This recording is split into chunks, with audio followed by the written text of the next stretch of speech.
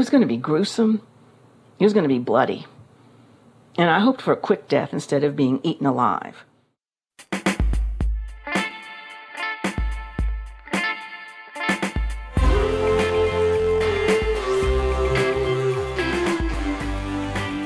From Wyoming Public Media, this is Human Nature, real stories where humans and our habitat meet.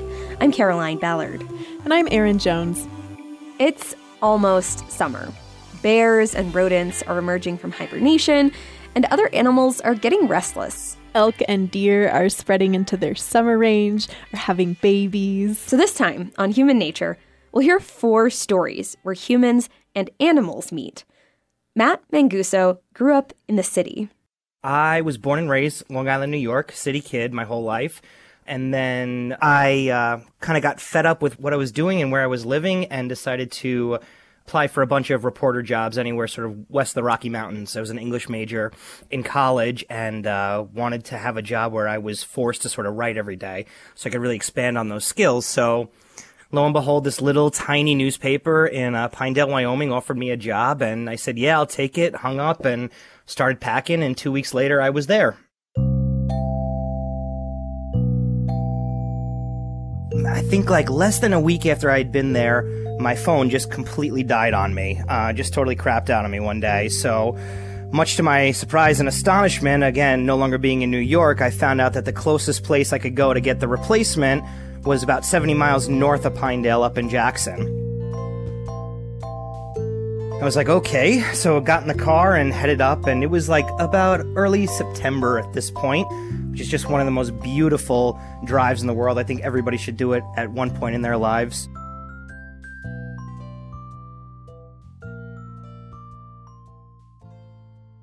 As I'm coming north out of the canyon on the Hoback side, come around a bend, and I see just standing in this field this gigantic bull moose. So, of course, I slam on my brakes like a proper, tourist new transplant, whip out my camera and start snapping a bunch of pictures, and come to quickly realize that that's not a real moose, that's a statue of a moose. Okay, Wyoming sort of tricked me on my first run out, no worries. So, whatever, head up to Jackson, get my new phone, everything's fine. A little bit later, around late October, it's Halloween, and I was so excited to see that Pinedale loves Halloween. The whole town gets dressed up and everybody goes out to the bars, and it's a lot of fun. So had a couple of friends. We were at one bar and heading over to the next one, and my buddy turns to me and says, hey, listen, part of the tradition of when you move to Pinedale is you got to ride the moose. And I say, what moose? And he points, and in front of the local Chinese restaurant is a statue of a moose, which looks almost identical to the one that's in the canyon there. So having a few drinks in me, not too many just yet, I say, hell yeah, man. So I pop over the fence, climb up on a rock, and hop up on the moose. He snaps a bunch of pictures of me. We're both laughing our heads off. Jump down, go into the bar, and I'm all super proud of myself. Here I am, this stupid city kid living in Wyoming, and, sort of have my rite of passage, and I'm telling everybody in the bar, hey, I rode the moose, I'm here, I'm into it, I'm part of the town now, and everyone's like, what are you talking about, dude? Did the cops see you? I'm like, no, why? They said, oh, that's one of the spots they always look out to grab drunken people riding the stupid moose. So I look at my buddy, who now, of course, is laughing hysterically because he totally got me, but, he bought me a shot as sort of a welcome to town sort of thing. Cut to about a year and a half later, it's the following August, I guess, and me and 2 of my buddies, Cody and Pete, decided to go up and do some deer scouting just north of New Fork Lakes there. It was just one of those, just this last weekend of summer. It's just warm, it's sunny, it's beautiful, and just embracing those moments is so important because that once the snow starts flying, it's going to be another 6, 7, 8, who knows how many months until it stops and warms up again. We did some kind of scouting, but mostly it was just an excuse to get out in the woods and walk around and have a beer around the truck sort of thing and enjoy the last little vestiges of summer. So we had made some arrangement with some other friends and our girlfriends at the time that we're going to go out scouting throughout the day. And then you guys meet us down at the New Fork Lake campground. We'll come meet with you and we'll all spend the night there. So we get through with doing whatever we were doing, scouting and whatnot, and get back to the campground. And, much to our happiness, the Tents are set up, the chips are coming out, the fire's going, meat's grilling, everything's wonderful again. Just like one of these perfect, picturesque end of summer Wyoming weekends in the woods.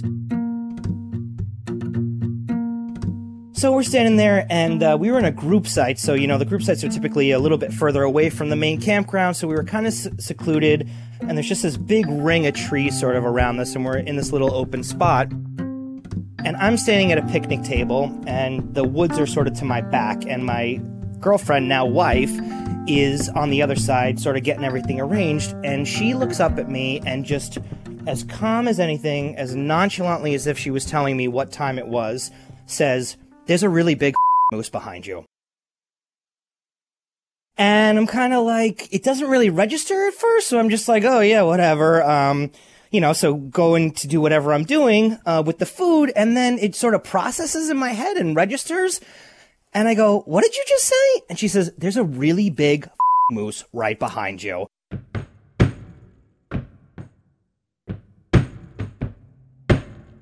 So now I turn around, and she was not lying. About maybe 20, 25 feet behind me is the most enormous, gigantic moose, bull moose, mind you, I've ever seen in my entire life.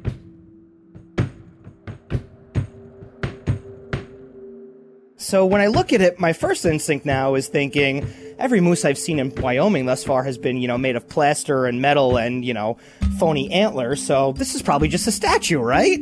And no, he lets out this grunt that just sort of like reverberates right through my chest. And I just sort of go, oh God, help, somebody, moose!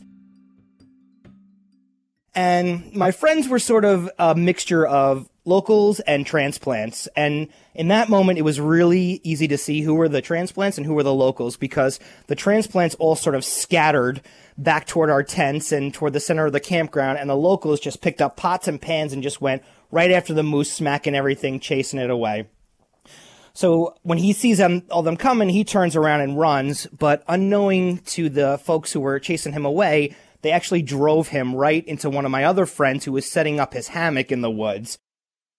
So all of a sudden, he comes tearing out of the woods, screaming that there's a moose chasing him, and I wouldn't say the moose was charging him, but it was definitely very confidently striding behind him, sort of, making sure he was getting out of there.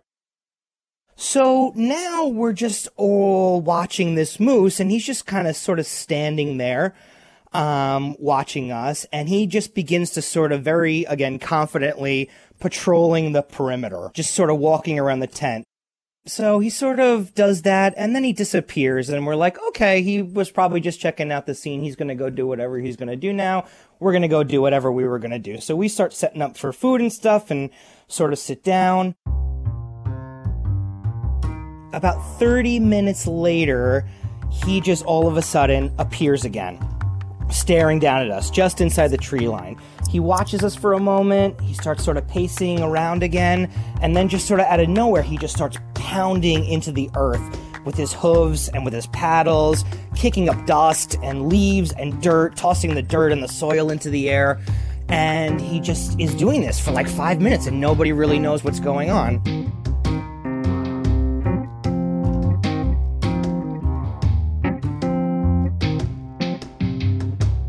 As soon as he gets it to the depth and the size that he wants it to get to, he stands over it and just starts peeing into the hole. And it sounded like a waterfall, and he had to have peed for at least 10 or 15 minutes. At least that's what it seemed like to us. It was almost like, I think somebody even at the campground sort of quoted A League of Their Own and was just like, boy, that was some good peeing, man. Because it was really impressive the amount that he peed in. And then he starts to roll in it.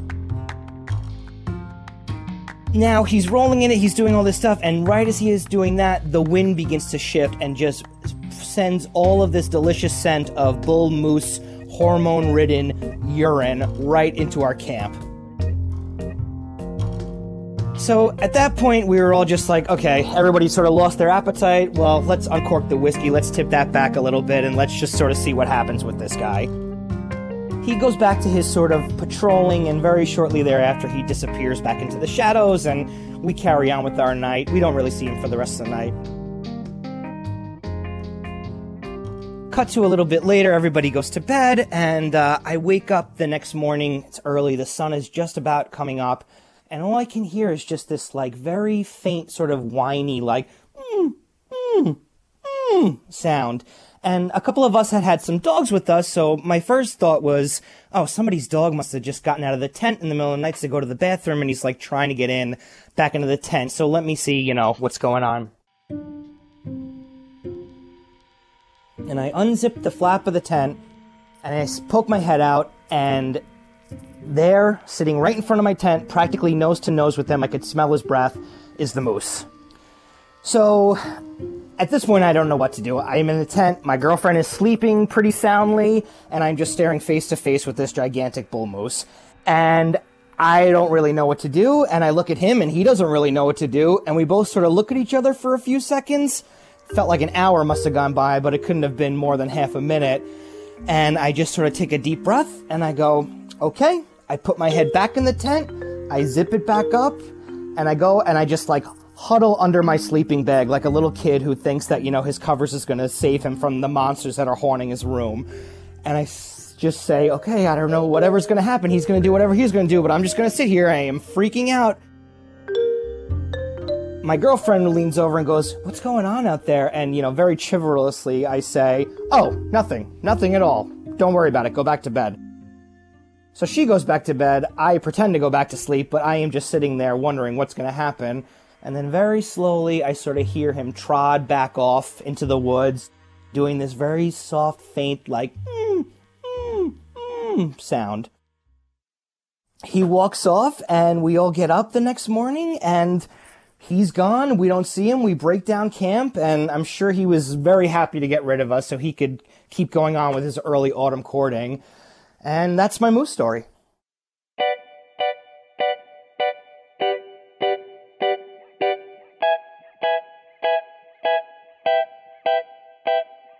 That's Matt Manguso, who now lives in Washington. Matt got really lucky. So lucky. Clearly, that moose encounter left an impression on him. Playwright Dale Dunn still remembers a few seconds on a highway in New Mexico.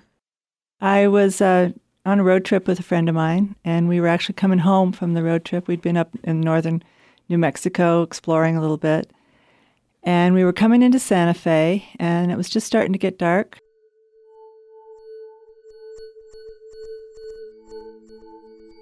And everybody was starting to turn their headlights on. I turned mine on, and these yellow eyes got caught in the headlights.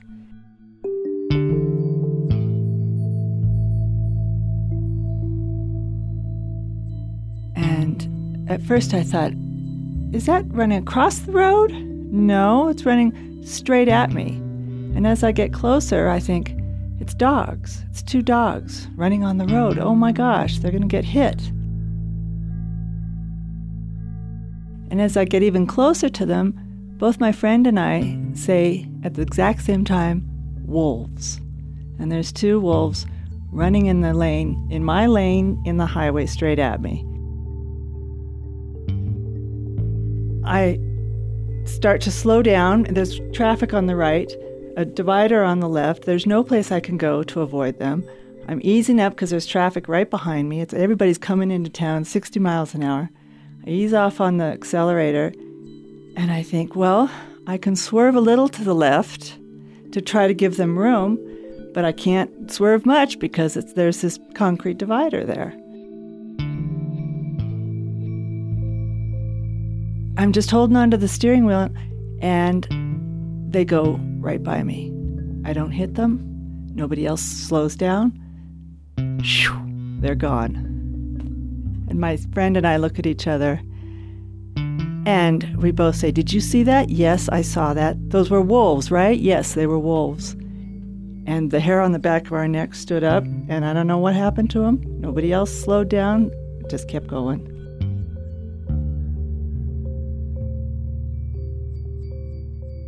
That's Dale Dunn. She found out that she saw Mexican gray wolves traveling on the highway because of deep snow. They inspired Dale's play The Big Heartless, which explores wildness through teenage runaways and wolves. Animals inspire artists all the time. Take Tara Pappas. As a mixed media artist, a lot of my pieces have bears in them.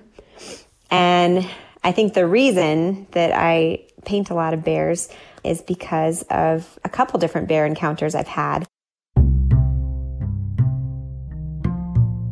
But the most intense one was over a summer. I was working at Yosemite National Park, and I was a crew leader for the Youth Conservation Corps. And so we were there, and it was before the kids were there. And I liked to wake up early in the morning and just go for a walk in the woods. And I would bring a book with me. And I'd always kind of sit down somewhere and enjoy reading my book, drink my coffee, have a nice morning. And so one morning I was out with my book and I found this old log to sit next to. And I kind of propped myself up against the log and I was starting to read and I started hearing this cracking noise coming from pretty close to me, but kind of off in the distance. And this big bear came into the clearing where I was sitting and reading. And I remember just feeling kind of a lump in my throat, and I kind of froze for a second. And I watched him, and he started coming into the clearing and started foraging under this other log that was just across from me. And he knocked it over and was looking for bugs and that kind of thing. And then he turned and he started walking towards me. And I remember just telling myself, just don't move, keep looking down at your book, keep reading. And so I looked back down at my book and I just kept reading the words. And I remember I was so scared that I just kept reading the same couple words over and over again. And he ended up coming full circle around to me, walked right up to me, sniffed me on my leg, and then snuffed back out so I could feel the air on my leg. And then he walked away. And it was just kind of this, I won't say peaceful because I was pretty nervous at the time, but it was just kind of one of those things where it was like, okay, I'm here, you're here. We're both enjoying our morning together.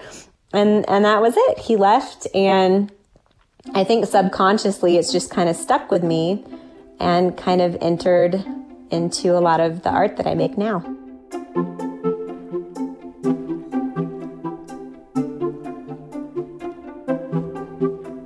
Tara Pappas is a mixed media artist in Cheyenne, Wyoming, and much of her art includes bears.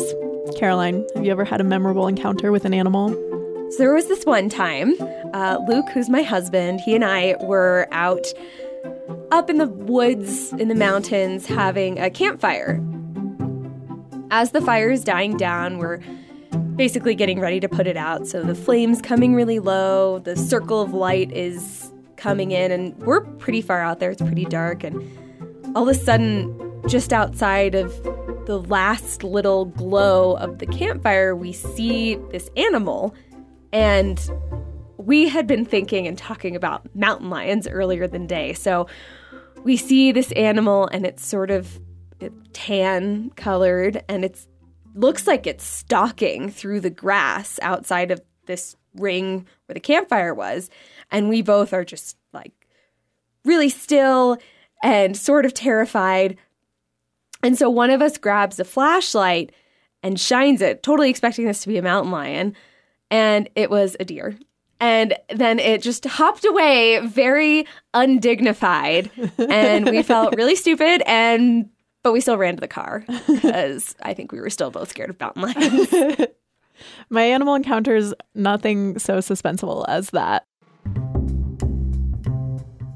One time I was hiking on a trail in Colorado, and I was walking down the trail, and then I realized that the trail went straight through what I can only call a herd of moose. And I don't know what the proper term for a group of moose is, because you never see moose in herds, you only see them by themselves. But this was a bona fide herd of moose, and it had bulls and cows and calves. Like, it was a whole like multi-family group.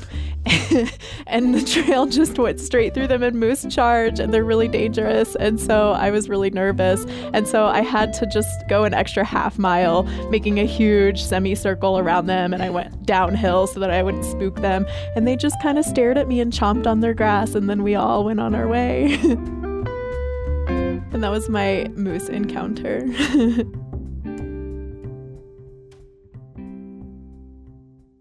But it's always fun to think about animal encounters and how they change your life and make you think about your encounters with wildness and humans and nature. Even when they turn out to not be what you're expecting. Yeah. In a good way, too. Yeah, exactly. Like mountain lions that turn out to be deer and moose that turn out to be family moose. Family-friendly moose. To that end, our last story is about a startling encounter. Faye Fulton was living in North Carolina. I was so excited because I was going to get to go to Alaska. I'd been to all of the other 49 states, and I just could not wait to get up there to the Great White North. But I was traveling to Juneau for work. I was going to be there for a week. And because it was someplace that I'd never been before, I had planned to stay over the entire weekend so I could explore. And I was hoping I could see some wildlife. You know, a caribou, an Arctic fox, a bear. And when I landed in Juneau, I was just exhausted. I'd been traveling all day long, and my flight across the country was really long. Then I had a 3-hour layover in the Seattle airport before I ever boarded the plane to Juneau. We started our descent, and just as I spotted the ground, I heard the flight attendant say, "And remember, Juneau is the only U.S. capital you cannot drive in or out of." And I thought, that is ridiculous. That person just can't know what they're talking about. But I was just so tired, I decided not to ask, that I would talk to the people at the rental car place. And the guy behind the rental car counter, I asked him about driving in or out of the city of Juneau, and he said, "Yeah, that's a true thing. Can't drive in or out of this city. The only way to get to Juneau is by plane or by boat." I just thought, well, that can't be true. It's outrageous. I can't drive outside of the city of Juneau. And then he looked at me and he said, "Have you ever been to Alaska before?" And I said, "No, this is my first time." And he took a good long look at me, and then he said, "Good luck with that. You don't look like our kind." Well, of course, I had to ask, what kind is that? And he said, "Rugged and carrying a pistol." Well, I started to wonder if exploring Alaska on my own was a good idea, or if I was even cut out for such a place. Because I was up there in Alaska for work, and none of my friends, none of my family could take off from their work for that length of time, or they couldn't afford the flight all the way up there to Alaska. So I was up there all alone. But I wasn't going to go off into the tundra. I wasn't planning on entering the Iditarod. I was going to stay in the city of Juneau, or pretty close to it. Well, the week rolled by, and when Friday finally bounced around, I just could not wait to finish my business meeting. In fact, I didn't even feel like I was meant to be in that meeting for a couple of reasons. Number one, all I could think about was exploring Alaska. And number two, I was the only person in that room not wearing plaid.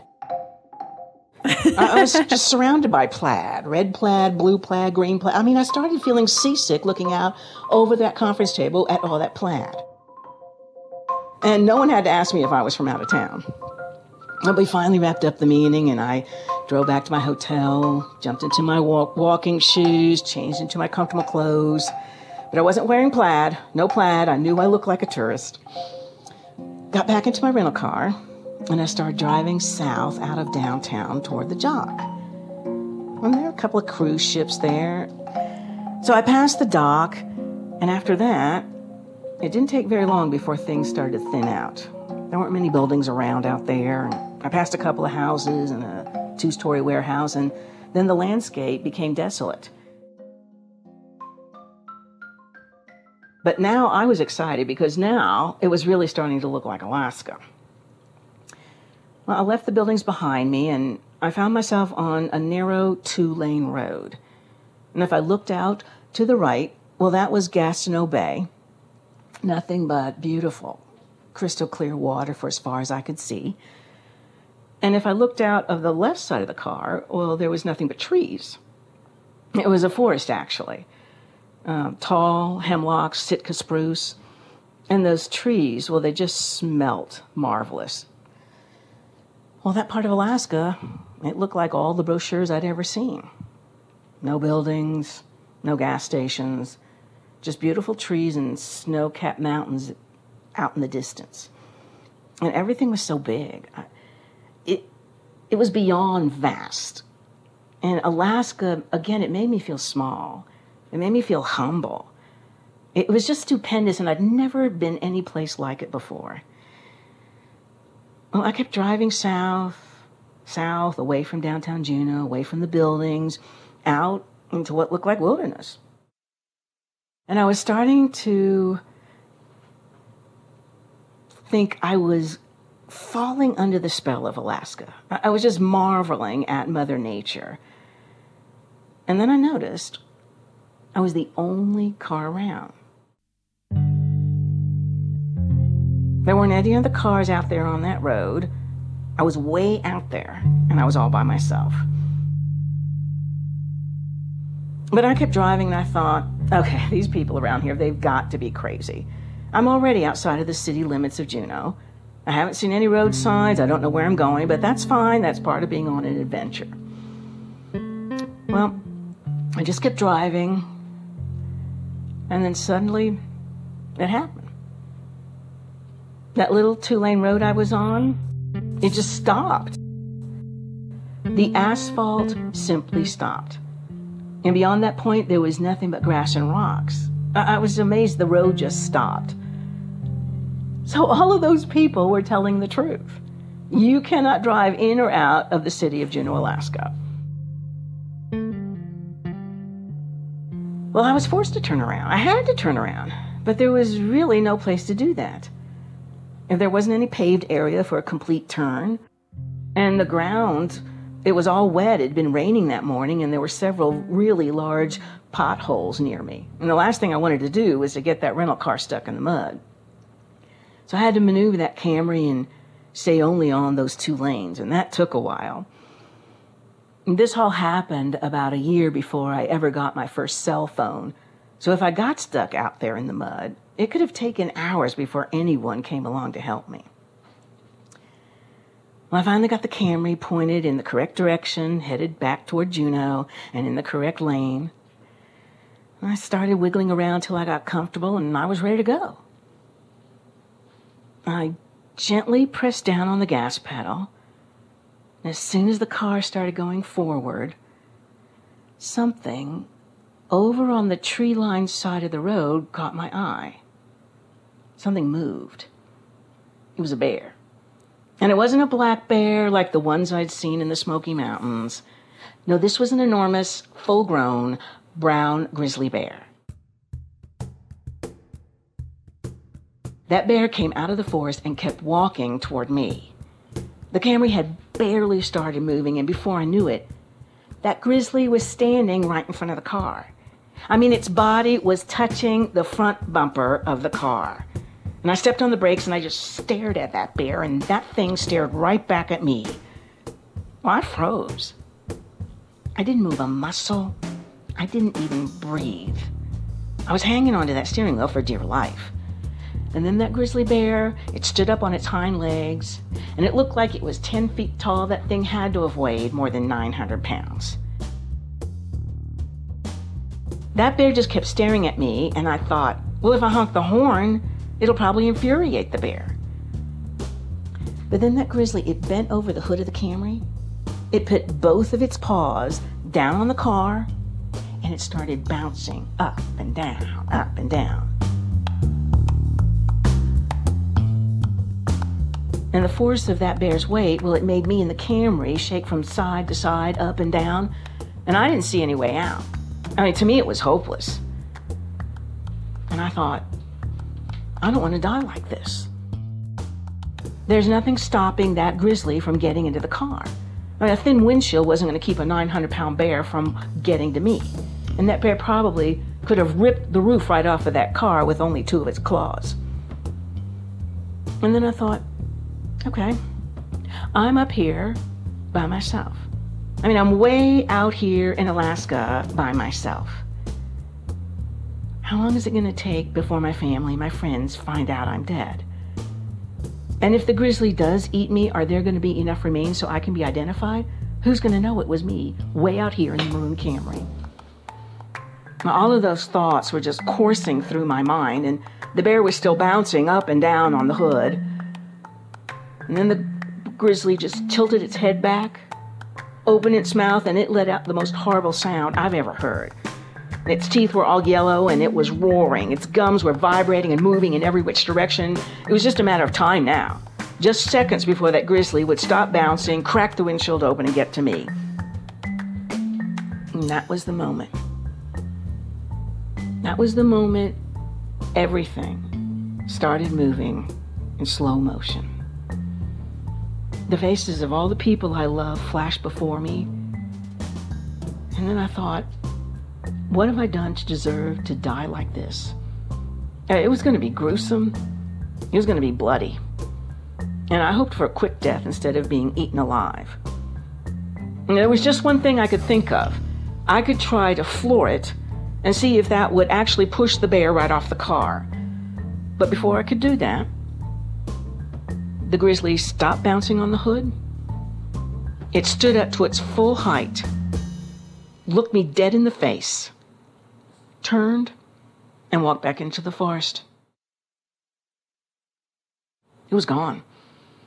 I was stunned, but I did not hesitate. I punched it, and that Camry just took off. I was flying down that road, and I started to cry. My heart was just pounding in my chest. I never looked back. I just kept pressing down on the gas pedal. And I must have driven at least 10 minutes before I ever saw another car, before I ever saw another human being, that I did not stop. I wanted out of the wilderness. I wanted back into the city. And I drove until I got to the parking lot of my hotel. I didn't speak to a soul. When I crossed that lobby, got into the elevator, I walked into my hotel room, and I just sat down on the edge of the bed. My heart was still pounding, and I was just dripping with sweat.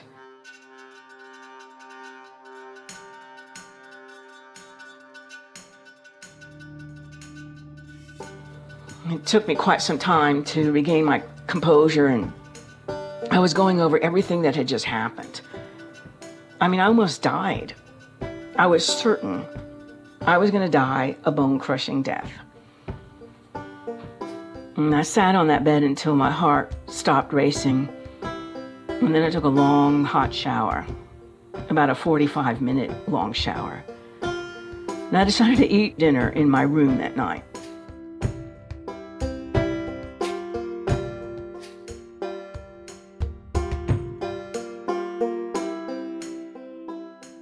And the next morning when I got up, well, I was feeling pretty much back to my normal self.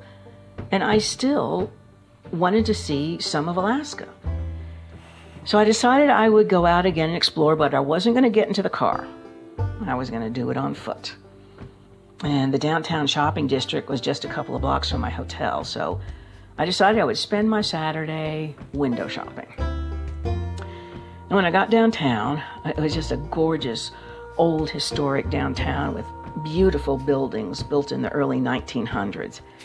Well, I went over to the first shop I saw, and I got close to the front door, put my hand on the doorknob, and as I was turning the doorknob, I noticed there was a sign right beside the door. And the sign read, "Watch out for bears." And I thought, okay, that's got to be something tourists buy. They bring it back home as a souvenir or a reminder of their trip. So I went inside the store. I was there 10, 15 minutes and went back outside, walked a couple more feet down Main Street, and I started to enter another store. And the same thing happened. I got close to the door, and there was another sign. And that sign read, "Be on the lookout for bears." Well, then my stomach turned. I just felt sick to my stomach. I walked inside, went right over to the man seated behind the cash register, and I said, "That sign over there, that sign about the bears, is that for real, or is that something tourists buy?" And he just briefly looked up at me and said, "No, that sign is real. Bears wander into downtown all the time. I saw one right outside this window 2 days ago." That was all I needed to hear. No one had to tell me twice. My Juneau adventure was over. I was not going to be able to go out to the Mendenthal Glacier like I thought I would. I wasn't going to go out there because if I went out there on the glacier, I might have an encounter with a polar bear. And of course, the type of bear did not matter. I was not willing to get anywhere near the vicinity of another bear. So I rushed back to the hotel. I almost ran back to the hotel. And I spent the rest of that weekend in my hotel room or in the hotel lobby. And I didn't leave that building until early Monday morning when I went back to the airport. I got up to the rental car counter. It was the same man who had checked me in the week before. And he said, "Well, how was your visit to Alaska?" And all I could say was, I was almost eaten by a bear. Well, he started laughing. And then he said, "Now you sound like one of us. That happens every day up here." And I just looked at him and I said, "I'm going home. I'm not cut out for Alaska."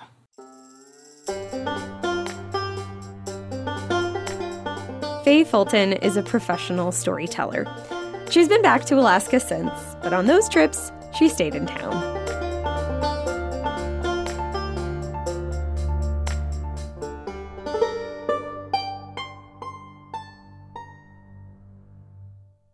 I'm Caroline Ballard. You can find a link to the art of all of our storytellers on our website, humannaturepodcast.org. You can also see pictures from the stories. While you're there, you can help us tell more stories with a donation. And you'll get a sticker. If you donate $25 or more, we'll thank you with a t-shirt. I'm Erin Jones. This episode was produced by me, with help from Caroline Ballard and Micah Schweitzer. We also had editing help from Destiny Lamas, Anna Rader, and Greg Ronco. The theme song is by Caught a Ghost. Human Nature Is a production of Wyoming Public Media. It's human